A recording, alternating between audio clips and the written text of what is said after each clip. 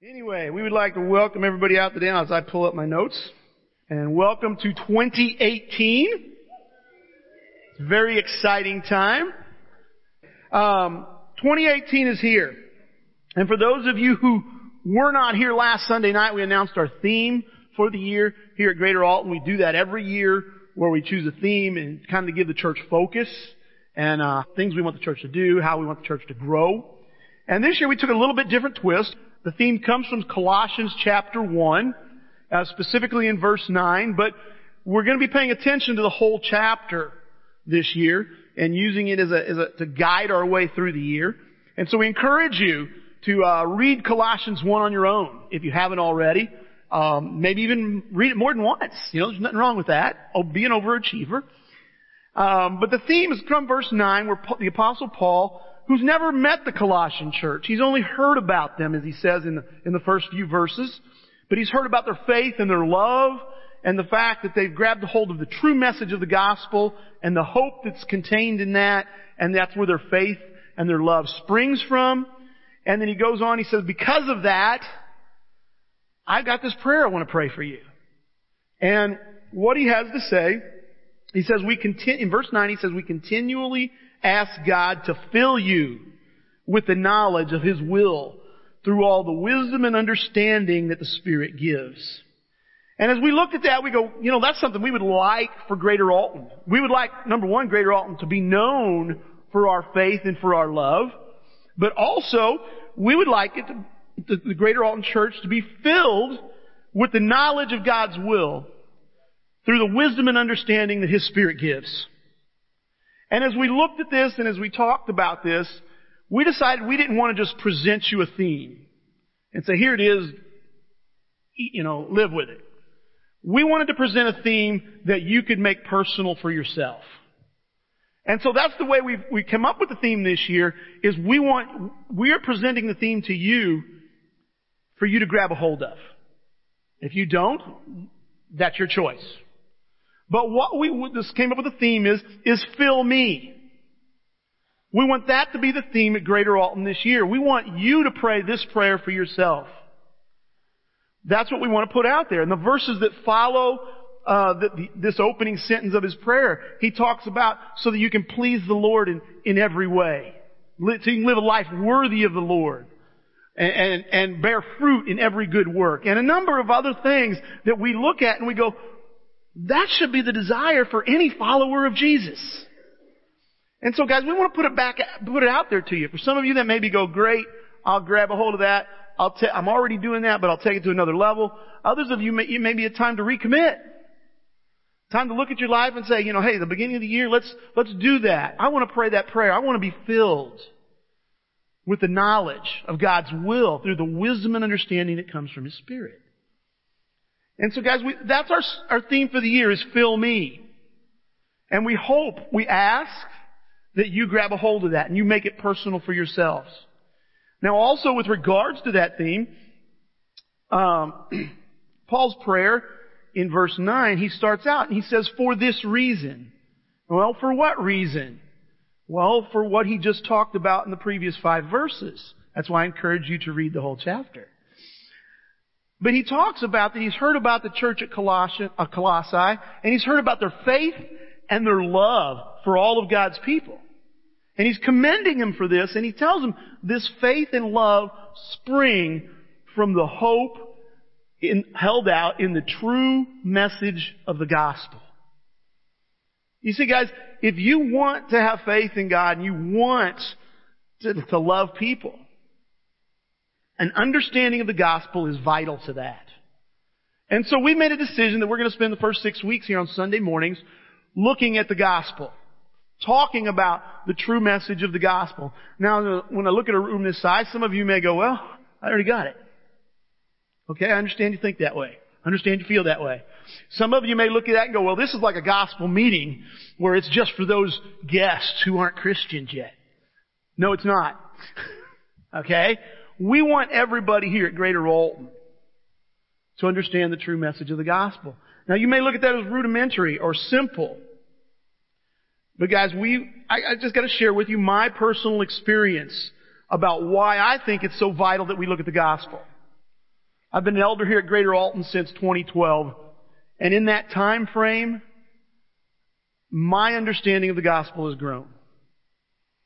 I've been very open about this from up here over the past couple of years. Specifically, the number one way was with regards to the resurrection and what the resurrection means. And I had to confess that when I shared my faith with people, when I studied the Bible with people, I spent virtually no time talking about the resurrection. And generally, when you talk about the resurrection, or you hear the word resurrection, you're thinking about Jesus resurrecting from the dead. Yes, that is significant, but it's the beginning of the resurrection. Where the Bible tells us Jesus resurrecting from the dead is proof that we are all going to raise from the dead one day. Whether we're good or whether we're evil, and then we'll be judged. We'll be raised from the dead and we'll receive new bodies. And that excites me. Okay? I want a new body. At the age of 54, I want a new one. But I looked at that and I go, I don't talk about it. And I've repented of that. I've changed my thinking. And I talk about the resurrection. I share about the resurrection. And people get nauseated hearing me talk about the resurrection. But I think it's important. I've also learned that a big part of the gospel message is that Jesus is the Messiah. Okay? Now, yeah, right. Duh. Obvious. How much can you tell me about the prophecies of the Messiah from the Old Testament? You see, guys, in Acts chapter 2, when the gospel is first preached, one of the main messages is Jesus is the Messiah. Now you have to understand, to the audience that Peter was speaking to, when he said Jesus is the Messiah, they knew exactly what that meant. Or let me rephrase that. They had a very good idea what that meant. Okay? You just do a search in the Gospels, in Matthew, Mark, Luke, and John, for the word Messiah, and you'll find out they were anticipating the Messiah. They were expecting the Messiah. They were excited about the Messiah showing up. I think it's important that we understand why. That it wasn't just about getting our sins forgiven and going to heaven. There was so much more involved with Jesus as the Messiah. And again, it's one of those areas where I continue to study because I've neglected it. I didn't understand the complete gospel. Third area, which we talked about last summer, is the Holy Spirit. And I did mention the Holy Spirit when I shared my faith with people, but it was just given, a token amount. And the gift of the Holy Spirit was kind of like a gift I put on the shelf. And I didn't pay enough attention to it. I didn't realize what an incredible gift the Holy Spirit is and what it's meant to do and how it is to be involved in the transformation of my life. And how I can utilize that. So there's no way I could communicate that to anybody else that way. And so guys, I look at this as my personal conviction where if you would have asked me 5 years ago about my understanding of the gospel, I'm going to have to tell you right now, it was not the true message of the gospel. It was incomplete. And so guys, we want to look at this over the next 6 weeks and be talking about this. Now you may ask the question, why does God care about my understanding of the true or the complete message of the gospel? Well, we want to talk about that today. The first thing we want to talk about is that early Christians turned to a different gospel. All right? They turned to a different gospel. There's a game that they play with teenagers. Sometimes it's called telephone. You familiar with this game?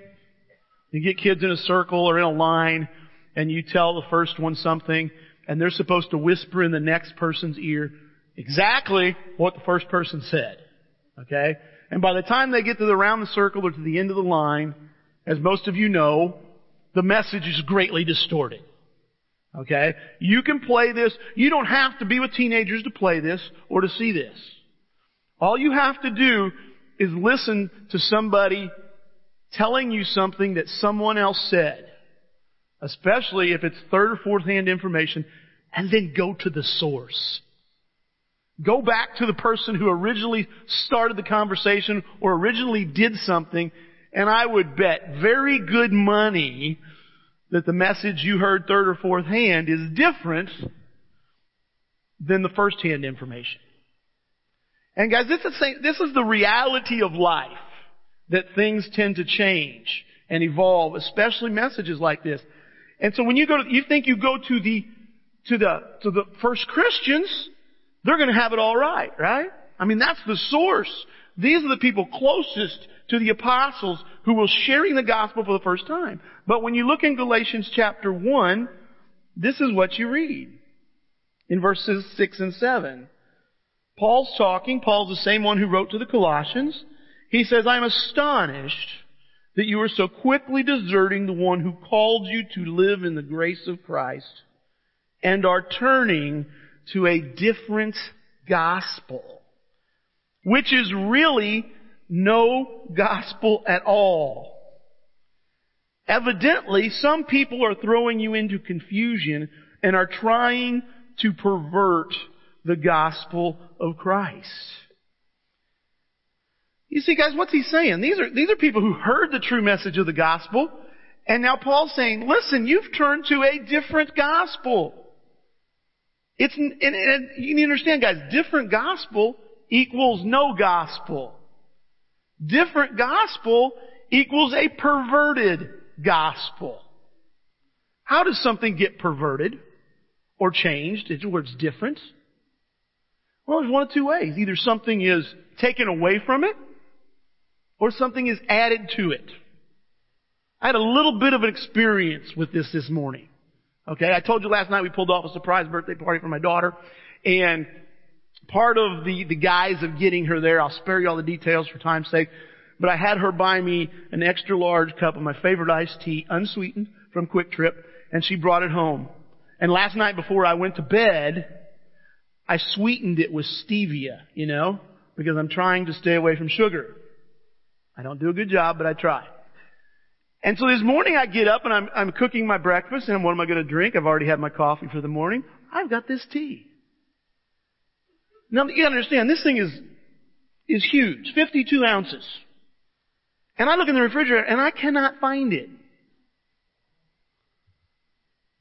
And I think, well, maybe somebody knocked it out. So I look in the trash and look for the cup. No. Do you know where my iced tea was at? My nieces spent the night last night. And they found it in their room with over half of it gone. Well, now 52 ounces, I still get enough. I put ice in my cup. I pour it into my cup. And as I'm eating my breakfast, I decide it's time to take a drink. And I take a drink. And my iced tea has been perverted. Someone added sugar to my iced tea, and it has now become syrup. It is a total... I wish I had pancakes. I'd just poured it on and we'd been good. But guys, that's how things become perverted. Things get added to them and things get taken away from them. And guys, I just got to tell you, that's what happened to the gospel in Galatia. It got changed. Specifically, what happened was some folks who were of the Jewish faith before they became Christians, they were now Christians, and there were some non-Jewish people, Gentiles or Greeks as they were commonly referred to, had become Christians. And the Jews had this great moral code that they lived by and considered themselves to be morally above the Gentiles and above the Greeks. And in general, they were. In general, that's true. Okay? But all of a sudden they see this and they see the Greeks, the Gentiles struggling to live these moral lives. And so they say, they're not obeying the law. This stuff about Jesus is good, but we need to go back and grab these parts of the law and make it a part of the gospel too. Specifically, you guys need to be circumcised. If you're not circumcised, you're not really a follower of Jesus. And by the way, there's these other laws about the Sabbath. You gotta follow them too. And Paul's going, no. You've missed it, guys. You've added to the gospel. And it's no gospel at all. That's not good news that now you're saved and you gotta follow all these rules. It is good news that you have a Holy Spirit that will guide you away from immoral living. But the law is not the way to do it. That is what he's talking about here, specifically. It's a different gospel, and we're going to learn in a little bit that the Colossians were in danger of that also. All right? But guys, there's a note there on your notes. And I just want to know, guys, there's a note that, guys, there are different gospels being preached today too. Did you know that? Turn on your TV and you will see it. One of the most popular ones or famous ones of the last 30 years is what's commonly referred to as the health and wealth gospel. Maybe you've heard that if you are a true follower of Jesus, you will have good health and wealth. I am not a true follower of Jesus, according to that. All right? And I mean, there's so many verses in the Bible that just teach the complete opposite of that. Jesus just flat said, in this life you will have many troubles. James said, the brother in humble circumstances, meaning poor, should take pride in his high position. Totally contradict the health and wealth gospel. There's another one called name it and claim it. All right? You name it, you name that blessing and you claim it and it's yours. I saw back when I followed college basketball, the Indiana Hoosiers were in the NCAA championship game on Monday night, and the coach, who was a professing Christian, he was just a temporary coach. He did get the permanent job after the season was over, but he said, I've already claimed the victory. They lost. And guys, that's just not how it works. You know, Jesus did say, whatever you ask for in my name, the Father's going to give you. But what he's saying is, in his name means he agrees with. It doesn't mean whatever you want, because if it does, I'd have the lottery numbers. Okay? It's a different gospel. You know, the name it and claim it, I like to call it the blab it and grab it.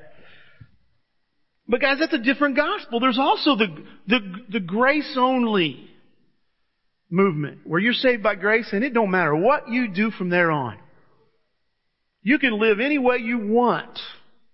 You can ignore the parts of the Bible that talk about being involved with the church. You've been saved. And it can never go away from you. And then guys, there is, just like in Galatia, we have a little bit different version of it. It's not Judaism the way we're familiar with it, but is a rules-based religion. Christianity, gospel. I can't tell you how many times somebody's come to Greater Alton, they've been to other churches, they believe in Jesus, and they basically want to sit down and say, what are your rules? What do you say about drinking a beer while I barbecue? They want to know the rules. And that is, I believe that is tempting, as we're going to talk about in a minute. No matter what church you go to. It is very tempting to make following Jesus about following rules. Now, don't get me wrong there, and I'm going to talk about this as we progress into the series. Alright? So don't sit there and go, well, Gary says you can do whatever you want. There's no rules. No, that's not what I'm saying. I'm saying that when you're living by the Holy Spirit, when you're letting the Holy Spirit lead your life, you don't need a rule to tell you what to do and what not to do. That's what I'm telling you. And we'll go a little bit farther here in a minute. Because there are different gospels out there today. So the early Christians had this struggle. They turned to a different gospel. The second reason that I believe God cares about my understanding of the true message of the gospel is that I can be deceived. I can be deceived. There's several passages in the Bible that talk about this. You know, John 8, Jesus is talking to a group and they just flat think one. Jesus is telling them they're wrong and they flat say, no, I'm right. They're deceived. Even though they were following God the best way that they knew how. And you see, guys, we just talked about the Galatian church and how they followed a different gospel. And you talk to the Colossian church in Colossians chapter 1, he's holding them up for the way they've grabbed a hold of the message of the gospel and they've believed it and how it's changed their lives. But then you go over to Colossians chapter 2 in verses 6 through 8, and this is what it says. So then, just as you received Christ Jesus as Lord, continue to live your lives in Him, rooted and built up in Him, strengthened in the faith as you were taught, and overflowing with thankfulness. Here we go. See to it that no one takes you captive through hollow and deceptive philosophy, which depends on human tradition and the elemental spiritual forces of this world rather than on Christ. Okay, listen, what's he saying to these guys? These Colossians, they're believers. He's held them up. He's talked about how they grabbed a hold of the gospel. Why is he warning them about this? Because deception is possible. That's what he's saying, guys. Make sure you are not deceived. Who has ever been tricked? Yeah. We tricked Jessie last night. We tricked her. I don't have time to tell you. It was a very elaborate plan. And we got her good. And I'm very proud of myself because I masterminded the whole thing. It's fun to deceive people. But you see, guys, the Colossians are being warned here not to fall prey to the same thing that the Galatians did. Let me read you this passage. And this is not in your notes. It's in Colossians chapter 2. It begins in verse 16 if you want to jot that down so you can read it on your own or if you want to follow along in your Bible. But this is what it says. Therefore, do not let anyone judge you by what you eat or drink or with regard to a religious festival, a new moon celebration, or a Sabbath day. These are a shadow of the things that were to come. The reality, however, is found in Christ. Do not let anyone who delights in false humility and the worship of angels disqualify you. Such a person also goes into great detail about what they have seen. They are puffed up with idle notions by their unspiritual mind. They have lost connection with the head, from whom the whole body, supported and held together by its ligaments and sinews, grows as God causes it to grow. Now, I'm going to stop right there. I got more to read, but I want to let you know, guys, and I don't know if you caught this. And I don't know if he's talking specifically about people at Colossae or other Christians in other places, but he's saying there are people who have been deceived. He says they've lost connection with the head. Jesus is the head of the body, from whom the whole body is supported and held together as God causes it to grow. He's not just talking about somebody outside of Christianity, outside of the faith. He's talking about people who are believers, losing connection with Jesus. He goes on and he says, since you died with Christ to the elemental spiritual forces of this world, why, as though you still belong to the world, do you submit to its rules? Do not handle, do not taste, do not touch. These rules, which have to do with things that are all destined to perish with use, are based on merely human commands and teachings. Now here's the kicker. It says, such regulations indeed have an appearance of wisdom with their self-imposed worship, their false humility, and their harsh treatment of the Bible. But they lack any value in restraining sensual indulgence. See, guys, what he's talking about there is how easy it is to be deceived to the fact that we need to follow rules. That we need rules to follow Jesus. Now again, I'm going to expound upon this because I know that sounds like you can do whatever you want, doesn't it?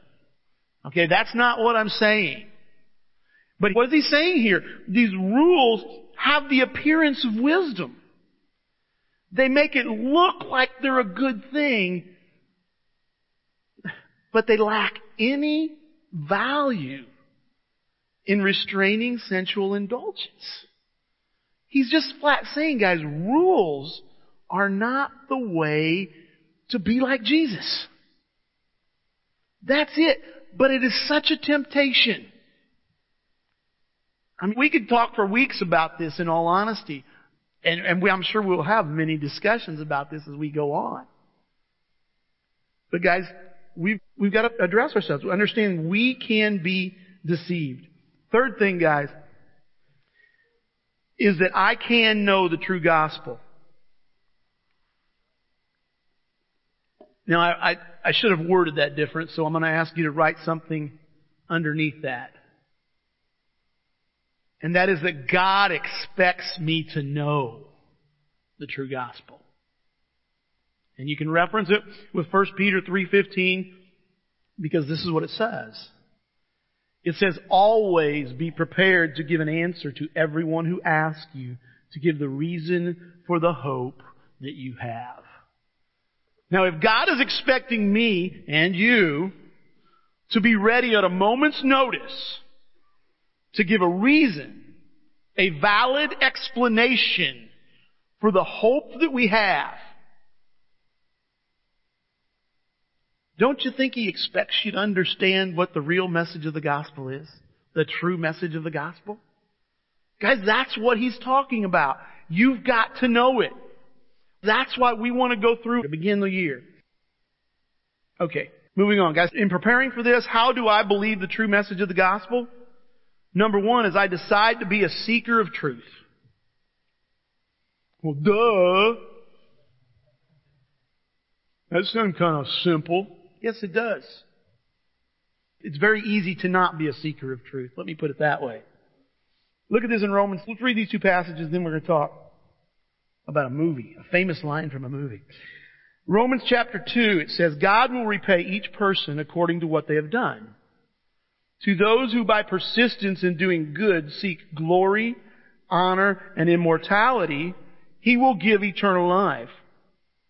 But for those who are self-seeking and who reject the truth and follow evil, there will be wrath and anger.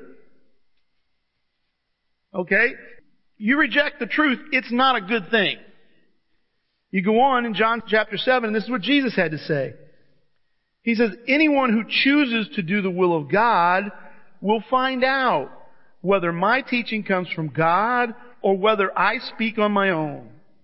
Whoever speaks on their own does so to gain personal glory. But he who seeks the glory of the one who sent him is a man of truth. There is nothing false about him. Y'all remember the movie A Few Good Men? What's the most famous line from that movie? That's it! You can't handle the truth. Now, can I tell you, when it comes to following Jesus, I believe there's a lot of people who, it's not that they can't handle the truth. They don't want the truth. They don't seek the truth. And so, guys, this is what I'm talking about when I'm talking about decide to be a seeker of truth. Be open to being wrong about some stuff. Be open to the fact there's more to learn. That God has more to offer than what you understand. Okay? Do you want the truth? That's a good question to ask. It really is. And guys, this really, side note, but this has implications beyond just understanding the gospel. This has implications in your everyday life. Do you want to know the truth? When you decide that you're going to be a seeker of truth, it will change the way you interact with people, and it will eliminate drama from your life. I mean that, guys. How much drama goes away when you go to the source instead of basing your feelings and emotions and opinions off third-hand information? I can't tell you. I mean, I decided this years ago, and it's still with me today, where I find myself in a conversation and I'm talking, and somebody did something or somebody said something, and I've got to go, we don't know if that's true. I don't think we should make a judgment until we talk to that person. You know, we have our own version of telephone in our family. It's Jonathan and Emily talk. Emily and Susan talk. Susan and Gary talks. And I have made a decision. I don't make a judgment till I talk to Jonathan. I want to hear the other side of the original conversation. I mean, we're good parents. We're involved in our kids' lives. We're trying to be involved and offer advice and assistance and guide them through the early years of marriage and life. But I got to have accurate information if I'm going to go off of it. Guys, I want to be a seeker of truth. Do you? I'm just asking you to choose it. To choose it. Second thing, guys, is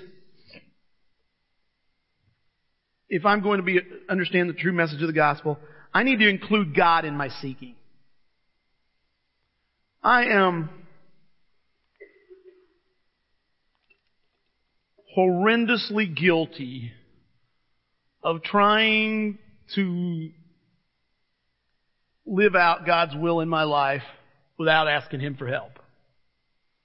I am like my son Jordan when he was 2 years old and we were at the swimming pool and he would push away. He didn't want me to hold him in the swimming pool. So I'd let him go.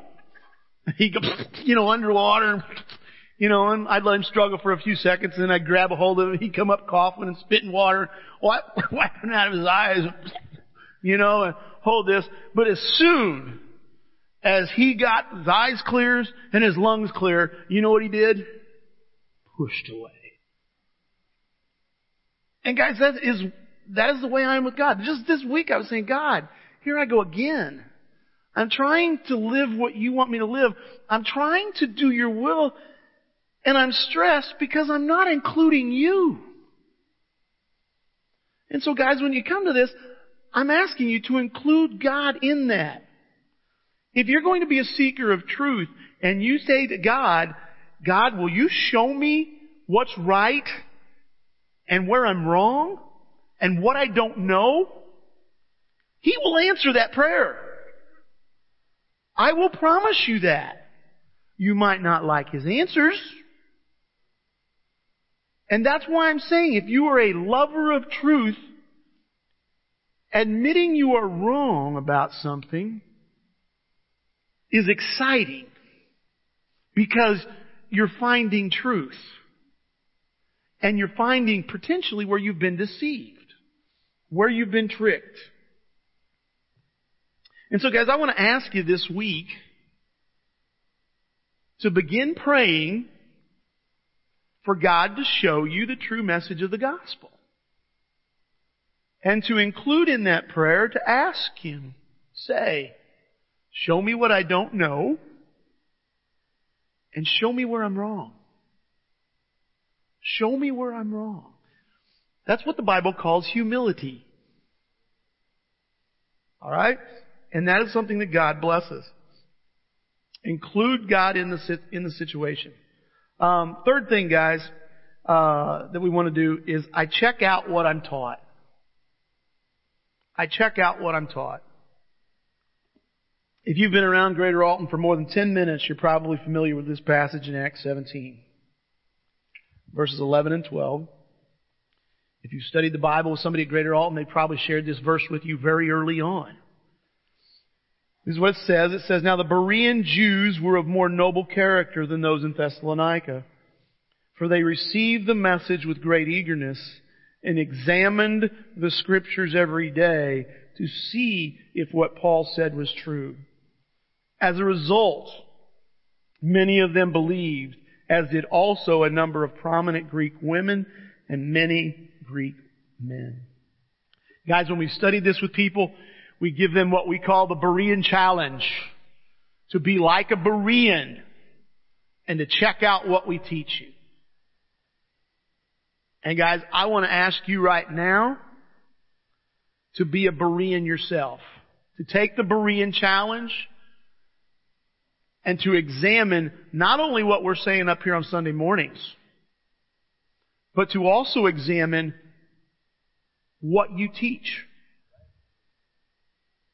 I posted a document on the Greater Alton, our core leadership's Facebook page 2 days ago. All by myself, I might add. I couldn't get my wife to do it. She made me pony up and learn how to do it. And that's a monumental event for Gary. But what I did was I posted a letter and I just asked our core leaders, in preparation for this series, to jot down, just to do bullet points. You don't need to do a 8-page study, but just to give bullet points of what you share with someone when you're sharing the gospel. What do they need to know? And guys, I ask you to do that so that you can examine what have you added or what have you left out. To look at it very closely and just to be open about it. To be a real seeker of truth. And guys, I want to tell you, I sent that letter to them early. I'm asking everybody here to do that. To examine what you think the gospel is. And for some of you in the room, you may have never tried to do this. You may have never sat down and said, well, these are the things I think are important. Do it. I ask you to do it. Because we're going to be talking about the elements of the gospel over the next 5 weeks. And I want to make sure that we understand the true message of the gospel. You see, guys, we have something. How many of you text? Oh, the stupid question. I'm sorry. I should have asked how many of you don't text. When it comes to texting, there is something called autocorrect. Are you familiar with it? And what it is you're typing along, and typically you misspell something, and autocorrect goes, oh, this is what you must have been meaning to say. And it chooses a word that's supposed to be close, and you can come up with some pretty humorous things. Now, how many of you have ever done that, and then you type the correct word, and it still grabs the other word? Have you done that? That happens. I love it. I had a phone, I'm going to go back to it. I'm sorry, iPhone users, but I had an Android that was better. And one of the things it would do, I've started an argument now. One of the things it would do is it would go, it would learn the way you wanted things. Like, in the car wash business, at the self-serve, we refer to the automatic car wash as the ACW. Alright? And you capitalize those, ACW. And so, it knows I use this term regularly, so I hit capital A and ACW is a choice. Or if I put it in lowercase, it goes, oh, you meant to capitalize that. You know, it's kind of nice, right? Do you know that we got autocorrect in our brains too? Yeah, we do. But most of the time the way it works is we think we know something. And so when we read it in the Bible, we go, oh, that's what it means. Without looking to see if it really means something else.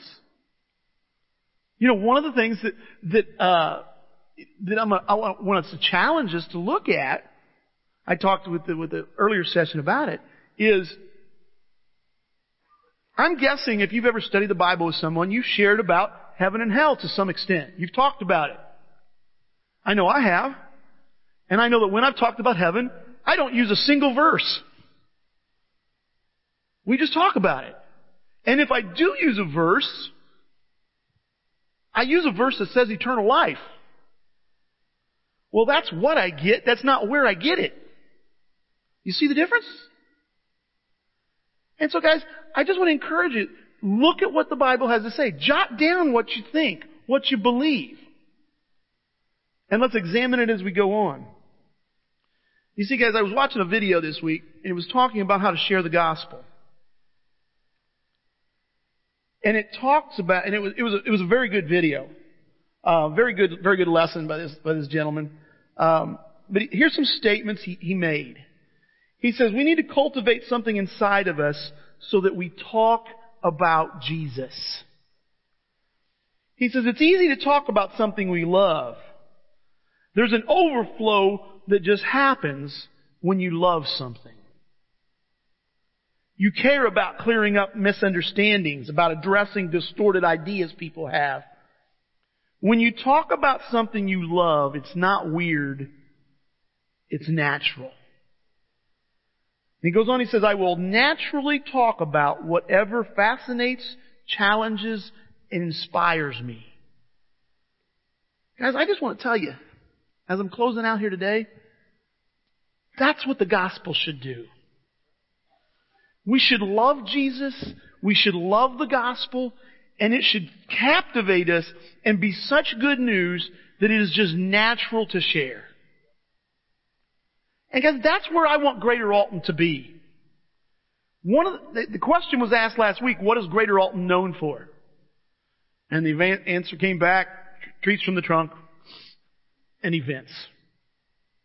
I believe in years gone by, we were known as a church that was evangelistic, that shared our faith. I believe that's true.